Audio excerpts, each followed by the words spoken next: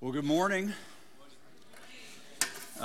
If I have not met you yet, my name is James Lenhoff. I am one of the pastors here on staff, and I spend most of my time teaching over at the Westchester campus, but whenever I get a chance to come back here, it feels like coming home. I just see all these amazing faces. I love all these great relationships I've had forever.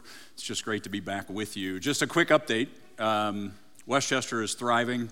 That campus is amazing. The community is beautiful. We have taken this DNA of authenticity and vulnerability and connectedness, and we have transplanted it into that Westchester space. And we are now at a place where we're having ushers that are having to kind of help people find seats. And so it's filling out, and it's just amazing to see it grow. So thank you. Thank you for your,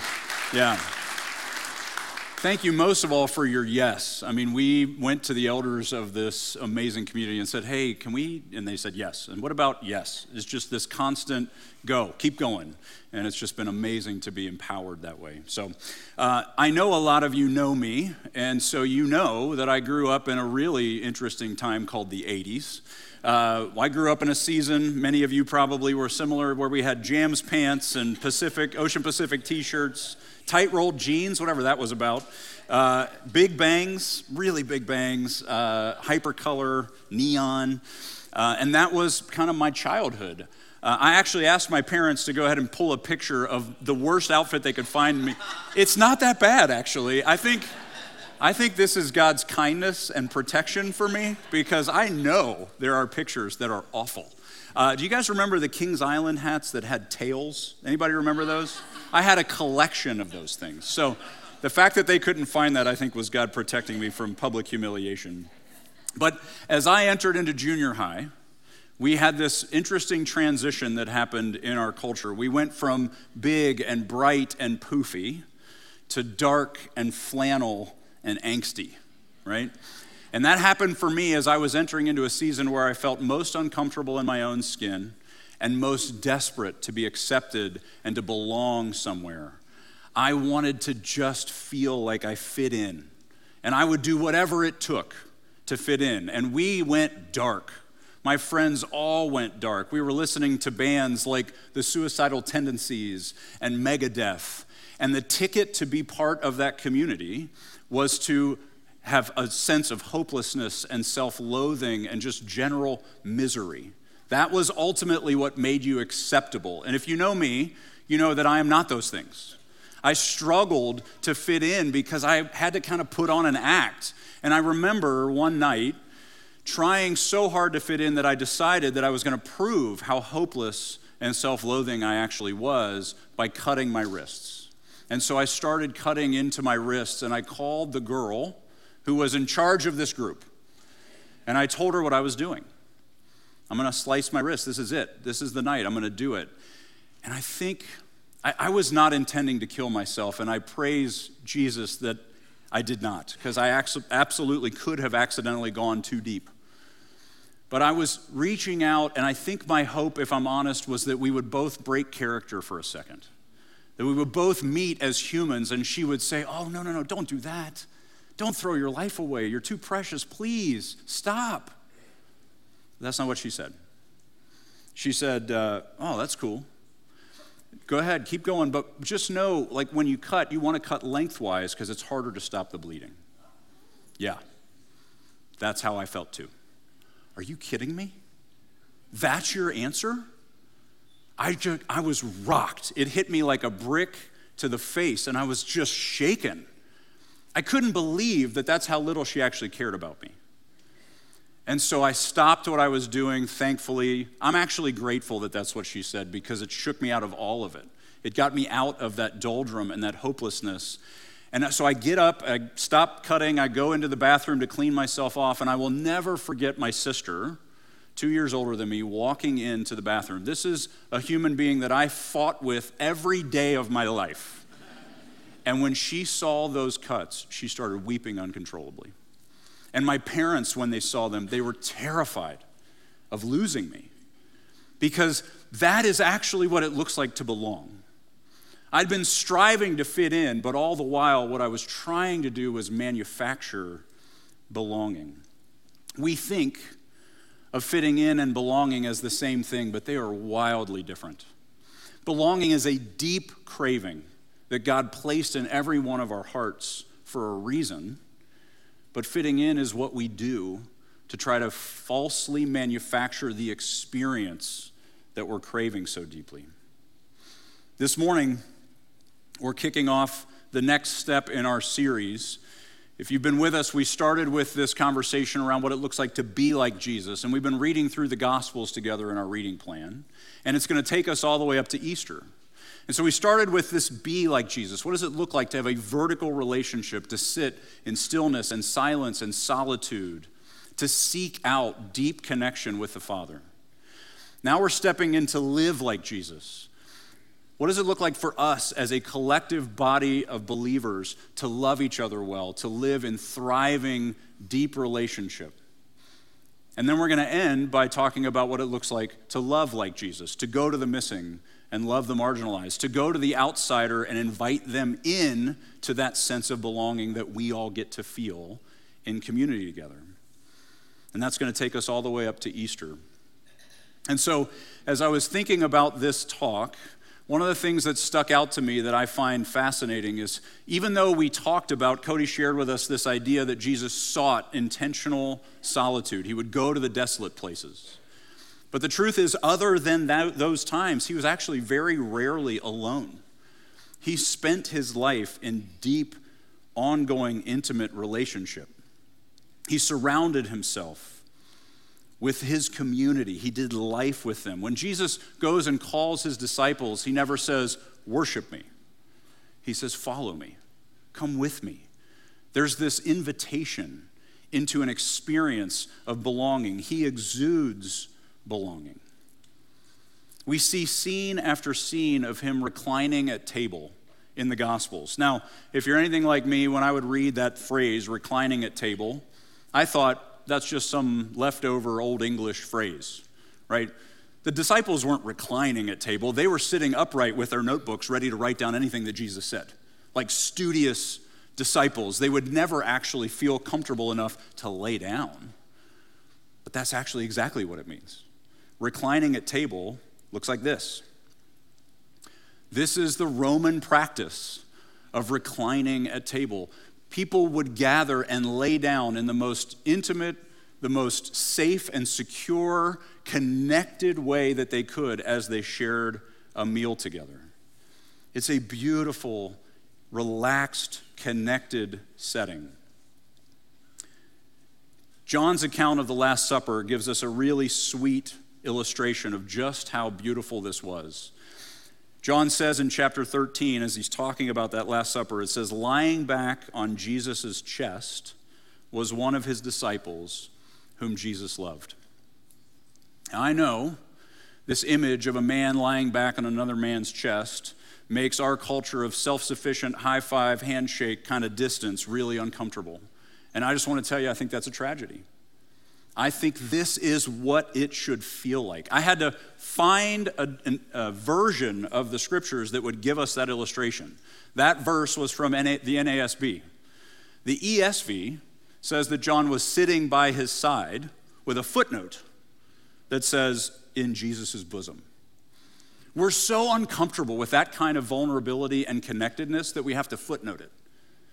But I honestly think that the approach of a formal student sitting upright with our notebooks out feels a whole lot more like fitting in. Laying back on his chest feels like belonging. That is what Jesus is always about. He is always about belonging. And we have a belonging crisis in this country. There's a study that they've done every several years that they call the Belonging Barometer.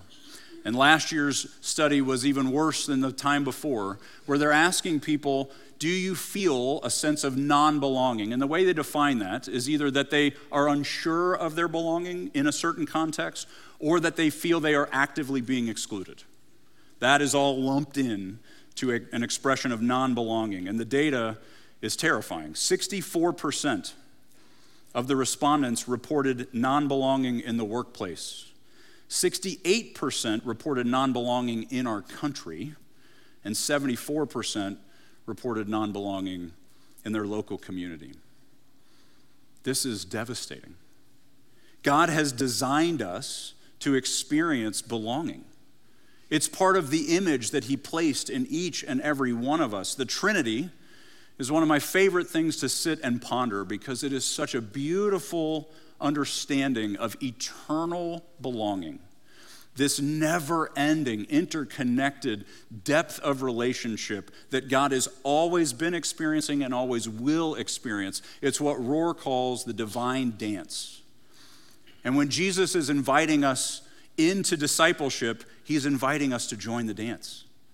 Come feel what this feels like, of never-ending, eternal belonging. It's beautiful. But the truth is that call is to a sense of vulnerability and dependence and authenticity that our culture does not reward. Our culture rewards things like winning and self-sufficiency and fitting in. But fitting in is not belonging, it is its opposite. Fitting in is being what we are not in order to be acceptable by other people. It's about hiding our true self from everyone. It's showing up in a way that, quite frankly, is exhausting to maintain. It's doing all these things in order to appease the judgment of people that we know, if they actually knew us, would judge the snot out of us, would reject us outright. So we're constantly trying to keep everybody happy, and I think it is the air we breathe now. Social media is effectively asking people like me, literally like me, accept me, tell me I'm okay, tell me I'm good enough. We scramble all over God's green earth, bringing our kids to all the most elite versions of competition in sports teams so that through them we can feel like we're acceptable because they are achieving and accomplishing. The same with academics. Be the best of the best of the best of the highest achievers so that we all can feel like we're acceptable, like we fit in. Our political affiliations, where we effectively say, hey, I probably recognize that these problems are more complicated than we're making them sound. There's probably more to it than just this simple idea, but we can't say that because we'd be rejected. We don't belong. We won't fit in. And the Big C church has been notorious for this, right? I mean, we drive to church arguing the whole time, yelling, screaming, having all kinds of hard relational tension, and then as soon as we park that car, we put our bright, shiny, happy face on and walk in the door and say, we got it all together. That was never the point. That was actually the opposite of what Jesus was inviting all of us into. This idea of fitting in is actually what Jesus rebuked most strongly. Jesus was living in a context that's very similar to ours. He was surrounded on all sides with pressures to fit in. All the Jewish people were. The Jewish leaders of the day, the Pharisees, were deciding who was in and out. They would point their finger and say, you did it wrong. You broke the rules. You tripped the wire. You're out. There was this constant sense of being just one mistake away from rejection. And that's the scene in which Jesus is reclining at table. It says this in Matthew 9. As Jesus reclined at table in the house, behold, many tax collectors and sinners came and were reclining with Jesus and his disciples. And when the Pharisees saw this, they said to his disciples, why does your teacher eat with tax collectors and sinners? He's doing it wrong. But when he heard it, he said, those who are well have no need of a physician, but those who are sick. Go and learn what this means. I desire mercy and not sacrifice. For I came not to call the righteous, but sinners. Think about this scene. The sinners and the tax collectors weren't just sitting there upright with their notebooks out. They weren't begging for Jesus to maybe give them a break. They were laying down with everybody else. They were reclining with Jesus and his disciples because they felt safe. They felt welcomed. They felt the sense of belonging. And what Jesus is telling the Pharisees is, hey, I didn't come to call these people into changing them, guilting them, shaming them, telling them they're terrible, they're doing it wrong. I called them into a relationship of belonging that will transform them. And he's calling us to the same. Now, you may say, as I'm sharing this illustration, oh, I thought we were talking about the in part of it, like the relationship here, not the out, the sinners. Those guys, they're out there. Those people, that's a different conversation, right? There is not an aspect of those people that is not in this person. And until we recognize that, we're left only to point fingers with the Pharisees and say who's in and who's out. We are the sinners that get to recline at table and lay our head back on Jesus and feel safe and secure in our belonging. Thank you. We have got to recognize this truth. We keep using these categories and these labels and putting them on everybody else as well as on ourselves, but we are so much more than those categories. Leo Tolstoy has this great quote. He says, one of the commonest and most generally accepted delusions is that every man can be qualified in some particular way, said to be kind, wicked, stupid, energetic, apathetic, and so on. People are not like that. We may say of a man that he is more often kind than cruel, more often wise than stupid, more often energetic than apathetic, or vice versa, but it could never be true to say of one man that he is kind or wise, and of another that he is wicked or stupid. Yet we are always classifying mankind in this way, and it is wrong. Human beings are like rivers. The water is one and the same in all of them, but every river is narrow in some places, flows swifter in others. Here it is broad, there it is still or clear or cold or muddy or warm. It's the same with men. Every man bears within him the germs of every human quality, and now manifests one and now another, and frequently is quite unlike himself, while still remaining the same man. I love this quote, and particularly in the context of the body of Christ. We, in Jesus, have the water of life flowing in us, but it is only in the context of belonging that I am actually willing to let people see the parts of me that are shallow, or the parts of me that have grown cold, and invite them to help me grow. See, the difference between fitting in and belonging is growth. I can honestly tell you, there has never been a single season in my life where I have been fighting to fit in and those efforts resulted in growth. They always result in loss. They have to. In order to fit in, we lose our identity. We lose our confidence. We lose our character because we cut corners and shape ourselves into what's acceptable. We lose our individuality. Fitting in always ends with asking us to hide ourselves and act the part. Belonging, on the other hand, belonging is the path to growth. True belonging doesn't just allow us to be vulnerable and authentic, it requires us to. When we are fully known and loved, we are able to recline at table in the safety of intimate relationships. And we allow people to see the parts of our river that aren't flowing. It doesn't mean that we ignore truth or that we allow stagnation. It actually means the opposite. We encourage the growth because we see them. We see the river of life. We see it in them and we say, oh, there's so much more. Let's follow Jesus closer together. Jesus always assumed that there would be progress made. He calls them to follow, move, come with, let's go. Don't sit there, don't sit still. But when we do come to times of rest, we lay our head on his chest because that's what it looks like to belong.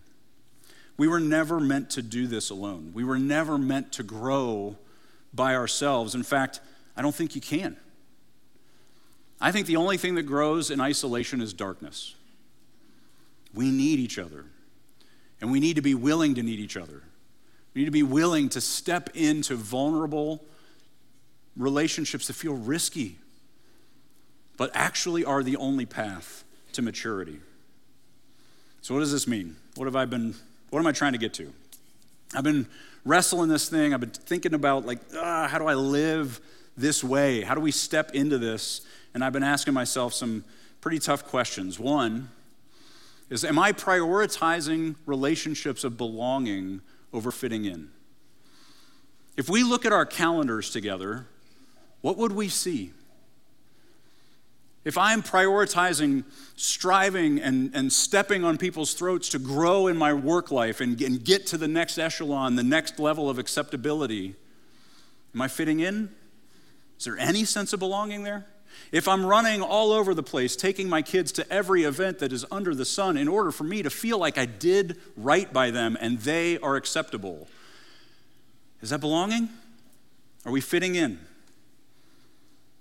We are so overcommitted in our culture that we don't have time to lay on Jesus' chest in community with each other and talk about where our rivers have grown cold and shallow.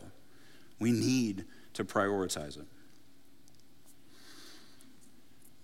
As I think about this idea of belonging, I do believe that the body of Christ is the only place that true belonging can happen. And as I say that, I just want to say I acknowledge that in this room there are so many wounds from the Big C Church asking you to fit in.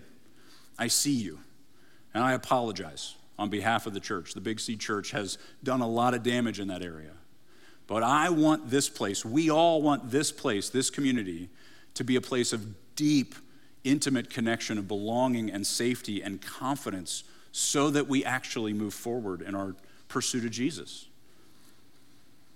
Who knows me? Really, truly knows me. By the way, we are having a lot of leadership issues in the Big C Church, a lot of people falling. Have you noticed? Maybe they're not belonging. Maybe they're fitting in and they have to hide, they have to shrink. No one actually knows the parts of their river that are shallow and cold because they're not letting them see it. We gotta let everybody see it. We gotta get into these conversations. It's the only path to growth. And the last question I've been challenging myself with is, who am I pointing to and rejecting? The disciples weren't immune to this. In Mark 9, which we'll read in a couple of days in the reading plan, it says, John said to Jesus, "Teacher, we saw someone casting out demons in your name and we tried to stop him because he was not following us. But Jesus said, 'Do not stop him, for no one who does a mighty work in my name will be able to soon afterward speak evil of me. For the one who is not against us is for us.'"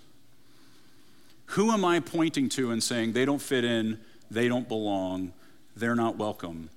I want us to recognize we are in a season where that is going to be the constant pressure. We're stepping into a political environment that will force us, if we're not careful, to pick a side and lob hand grenades at the other side. And that is happening in the walls of the church. Inside the body of Christ, we're destroying each other. It's awful. It's the thing Jesus rebuked most strongly, and we're doing it all the time because we're just getting sucked into it. And so where can we start to draw some lines and say no longer will the church be known for its division and its schisms? That is our history. Constant points of division and disagreement, and then split after split after split. The body is fragmented. What would it look like for us to start to be known and be famous for our safety, our belonging, our sense of deep connection, and inviting others to join us in that divine dance? Look, I know right now, as we kind of start to transition and close out, you guys are probably looking at the clock and saying, man, I could get out of here early. Let's go grab the kids and we'll hit the car and we'll do the thing. Look, we don't form experiences of belonging and relational connection sitting in rows and listening to somebody lecture you. And I recognize I say that while you're sitting in rows and I'm lecturing you, okay? I get it. It's weird. This is not the main course. It's beautiful, it's wonderful, I love it. But the truth is the main course is our connection with each other in the body. The main course is our ability to see each other and call each other to more. To be a safe place for us to acknowledge, hey, on the way over, I had a horrible fight with my wife. We are in serious trouble. This is a place we should be able to say that kind of stuff, not hide it. And we don't do that while you're sitting here listening to me. We do that by talking to each other. And so I want to encourage you. I know There's lots of things waiting for you out there. Don't go. Stay in connection. See each other. Meet each other. Be in belonging. Lay on the chest of Jesus together. Let's recline at table. Let me pray for us and we'll transition to the next section. Father, this is hard. This is scary. This is intimate and vulnerable. And Lord, you love it. You want us to be a place of all of those things. Would you unlock for us the courage to step more deeply into vulnerability and authenticity? Would you give us the ability to lay on your chest, Jesus? To know that we are a sinner that gets to recline at a table because of the price you paid. And we get to see each other. We get to recognize the river of life flowing through us. Lord, would you give us eyes to truly see and a safety to be truly known? It's in Jesus' name we pray. Amen.